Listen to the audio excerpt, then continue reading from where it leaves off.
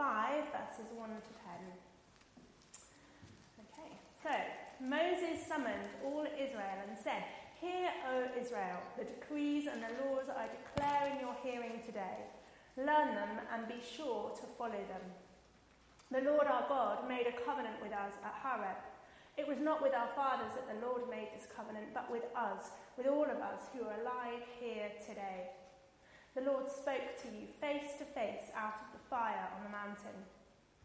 At that time I stood between the Lord and you to declare to you the word of the Lord, because you were afraid of the fire and did not go up the mountain." And he said, "I am the Lord your God, who brought you out of Egypt, out of the land of slavery. You shall have no other gods before me. You shall not make for yourself an idol in the form of anything in heaven above, or on the earth beneath, or in the waters below. You shall not bow down to them or worship them. For I, the Lord your God, am a jealous God, punishing the children for the sin of their fathers to the 3rd and 4th generation of those who hate me, but showing love to 1,000 generations of those who love me and keep my commandments." Amen. So we are going to sing again. I hope it's one that we know. Okay. Shall we stand together and sing "I Lift My Hands"?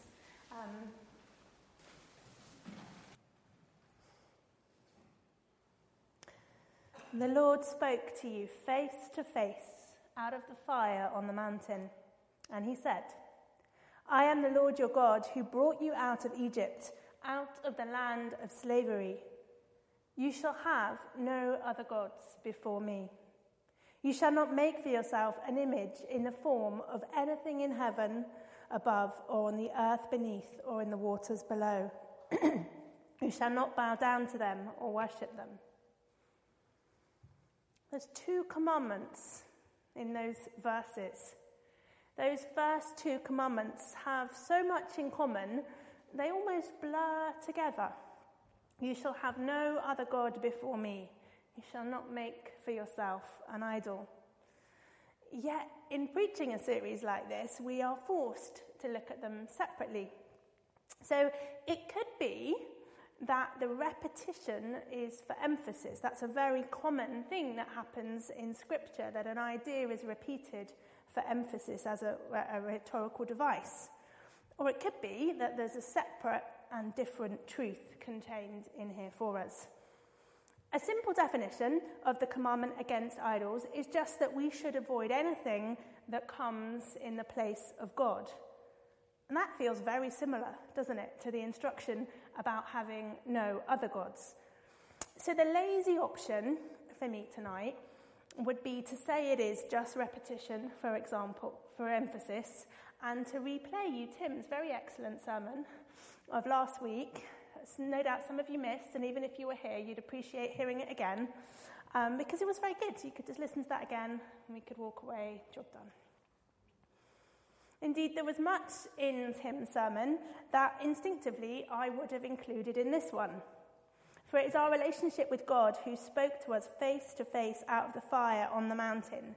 This relationship is so all-encompassing, all-demanding, all-giving, that it should be impossible for us to have any other gods other than him as part of our lives.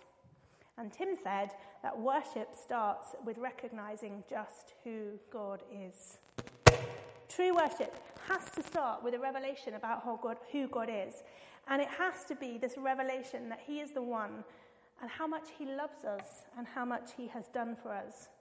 And the scale of that revelation should leave us no room for other gods. The verse that I was reminded on when I was thinking that was, his glory fills the temple.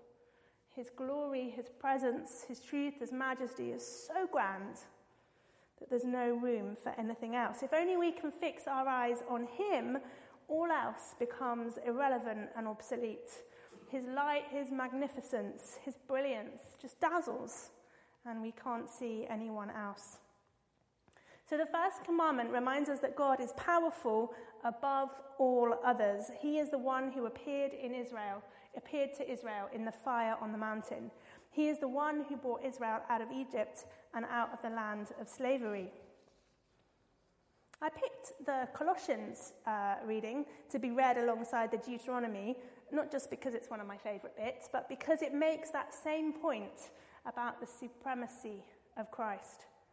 God is all-powerful, and through the death and resurrection of Jesus, we have seen the demonstration of his supremacy over every power that can stand against us, even against death itself. Colossians 2 verse 14 says, having cancelled the charge of our legal indebtedness which stood against us and condemned us, he has taken it away, nailing it to the cross. And having disarmed the powers and authorities, he made a public spectacle of them, triumphing over them by the cross.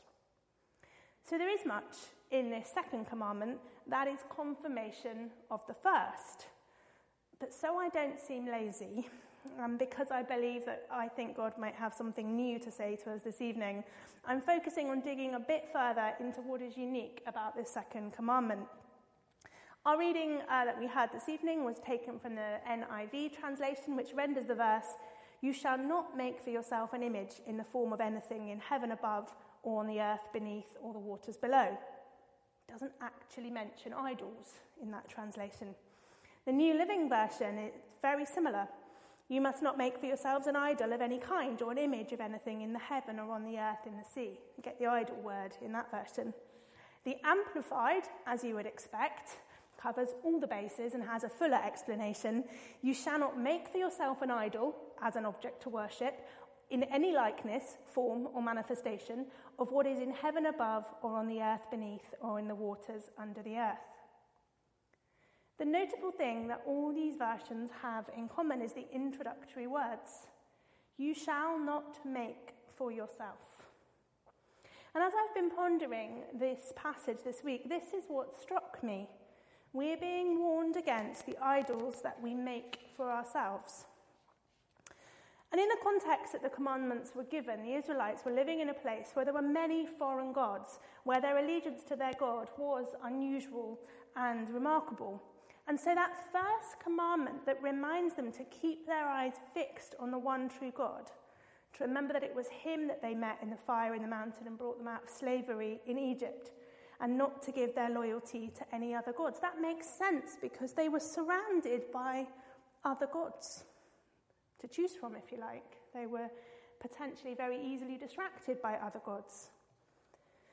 And this second commandment to them is specifically not to make for themselves other gods or idols. Time and time again, as you read the Old Testament especially, you see that the people of Israel behave like really stupid toddlers. Have you noticed this?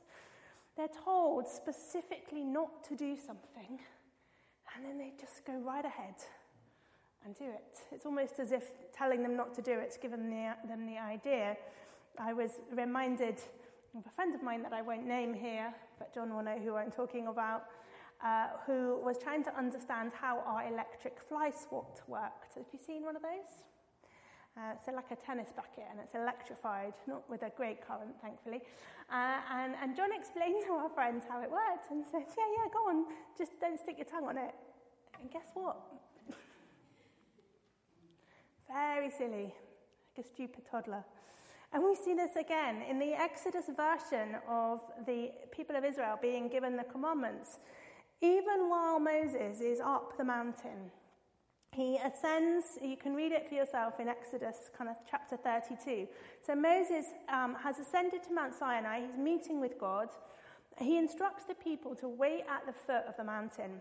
The mountain is covered in cloud, and the voice of God is heard speaking to Moses. And Moses is listening carefully because God has many things to tell him, not just the 10 commandments, but many other important instructions that you can read in the sort of verses 20-ish and onwards of Exodus. Instructions about how they're going to live their life, how they're going to be holy and set apart, how they're to worship. And at the end of chapter 31, Moses is ready to return to the people with the stone tablets and the word of God. And this is what we read in Exodus verse 32.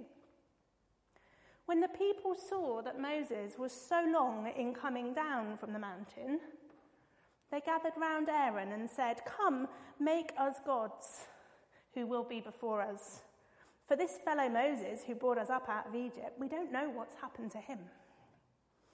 You can read the rest of that story in Exodus 32. Suffice it to say, Kirsty Allsop isn't the only one who smashes a tablet in anger, and it really doesn't end well for the people of Israel who make the idols. Moses was up the mountain in the cloud. You could hear the voice of God, and yet the people of Israel, we don't know what happened to Moses. We better make some idols. So let's think about what this tells us about the character and inclination of people to make idols for themselves. And the exasperated parent, what does it tell us about the character of God and how well he knows each of us? We sing jubilantly the refrain, "God immortal, invisible, God only wise." Beautiful classic hymn. And apart from the time that Jesus walked on the earth in human form, our God is invisible. Our faith is a faith in an invisible God.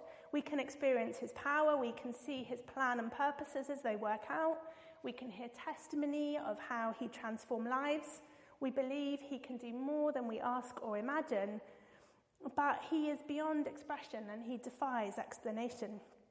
Yet our human minds long for simple images and quick fixes. And we see this in the people of Israel. They are so eager to make for themselves an idol. So eager to dance around a thing that they have made, despite the very real evidence that the one who saved them, freed them, and provided for them is so much more than that.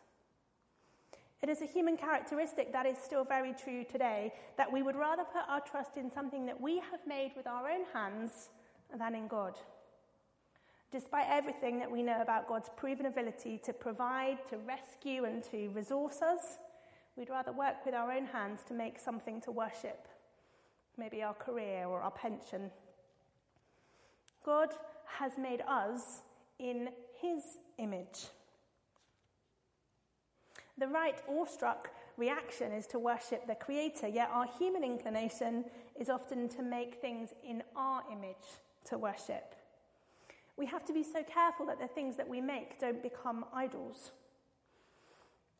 It's a dangerous thing to say. There's much that worries me today about the way that children sometimes have become idols, centres of worship for their worried and anxious parents who are delighted to obsess over something that has been made in their image. A healthier and I think holier attitude is to recognise that children are gifts from God, created like us in his image, for his praise and his glory. Something else that is prevalent in our culture is the worship of creation itself rather than the Creator. In explaining the commandment against idolatry in Deuteronomy 4, verse 19, we read, God says, "When you look up to the sky and see the sun and the moon and the stars, all the heavenly array, do not be enticed into bowing down to them and worshipping things the Lord your God has apportioned to the nations under heaven."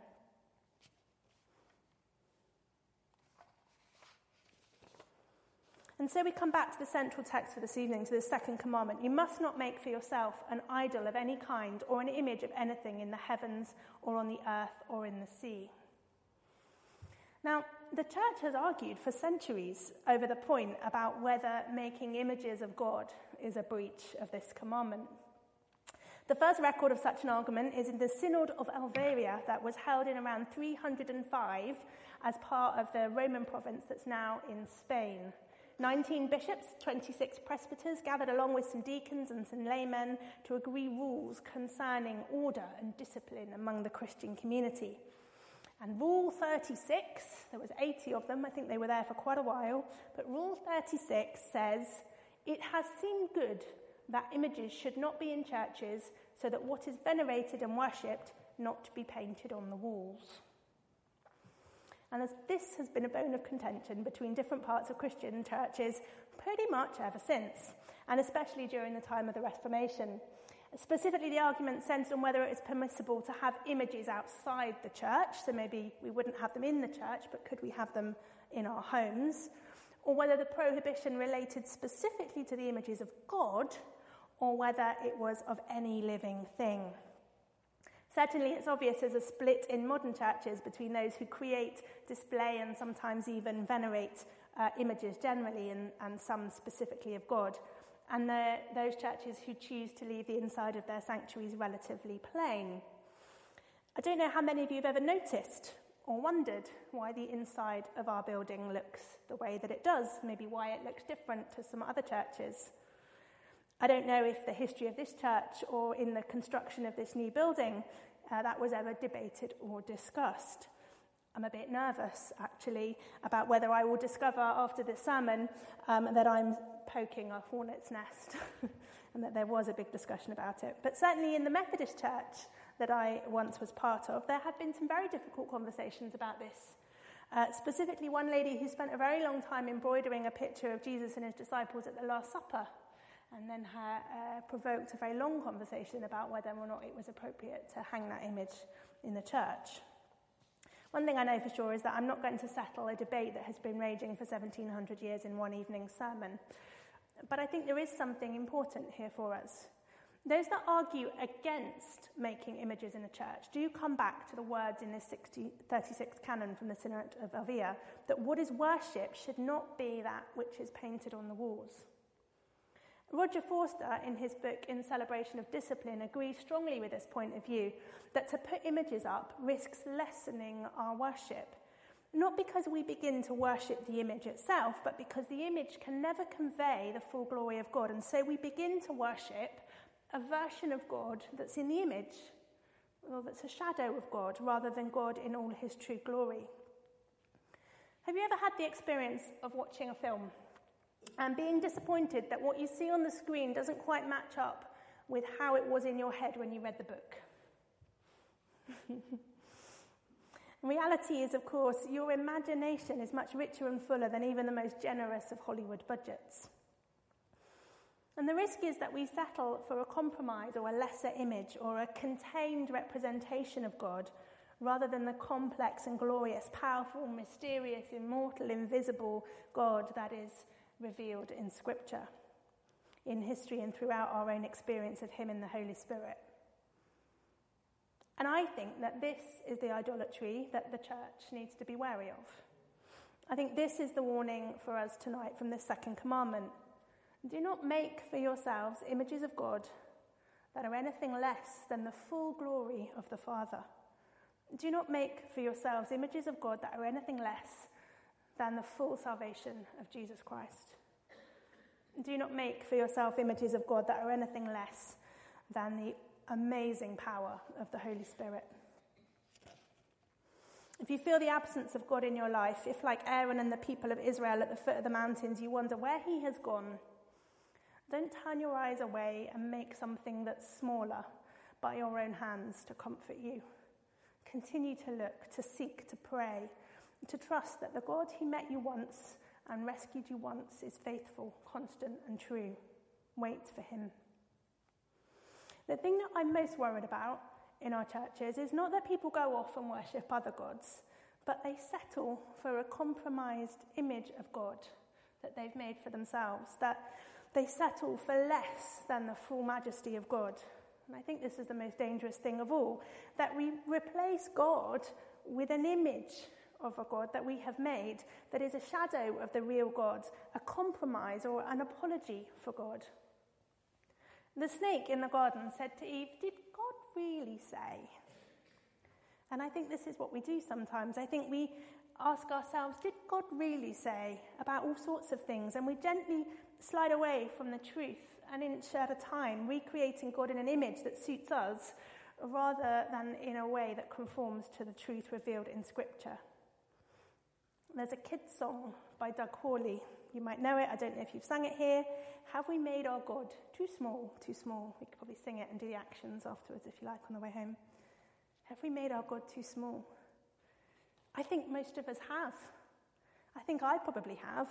I think most of us make images for ourselves of a God that is smaller, more containable, more acceptable than the reality of God.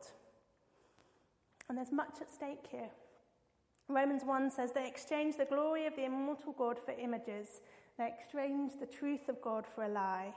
and they worshipped and served created things rather than the Creator. This exchange is the idolatry, that we have the opportunity to know God and enjoy God in all his splendour, and yet we settle for less by exchanging that opportunity for a lie, for a compromise, for a shadow, for an apology for God that we create for ourselves. This is what the risk is for the modern church. Not that we abandon God, but we accept a compromised image of him in place of his glorious reality. Colossians 2, be encouraged in heart and united in love, so that you may have the full riches of complete understanding, in order that you may know the mystery of God, namely Christ, in whom hidden all treasures of wisdom and knowledge. I tell you this so that no one may deceive you by fine-sounding arguments. When we elevate our own fear above God's truth, that is idolatry. When we elevate our own doubts above God's reality, that is idolatry. When we are more conscious of our own weakness than of God's power, that is idolatry. And we create for ourselves an image of a limited, compromising God who is distant and reluctant to intervene, and we lose sight of the one who fights for us, who saves us, who heals us, and who delivers us. That is idolatry. Richard Forster says, so I urge you to still every motion that is not rooted in the kingdom. Become quiet, hushed, motionless, until you are finally centered. Strip away all excess baggage and non-essential trappings until you have come to the stark reality of the kingdom of God. Let go of all distractions until you are driven into the core. Allow God to reshuffle your priorities and eliminate unnecessary froth. Our first task is to grip the hands of Jesus with such tenacity that we are obliged to follow his lead and to seek first his kingdom. And so to close, I want to pray a prayer based on Colossians 2. Let us pray.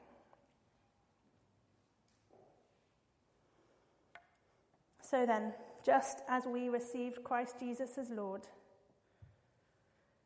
would you help us to continue to live our lives in him, rooted and built up in him, strengthened in the faith as we have been taught, and overflowing with thankfulness.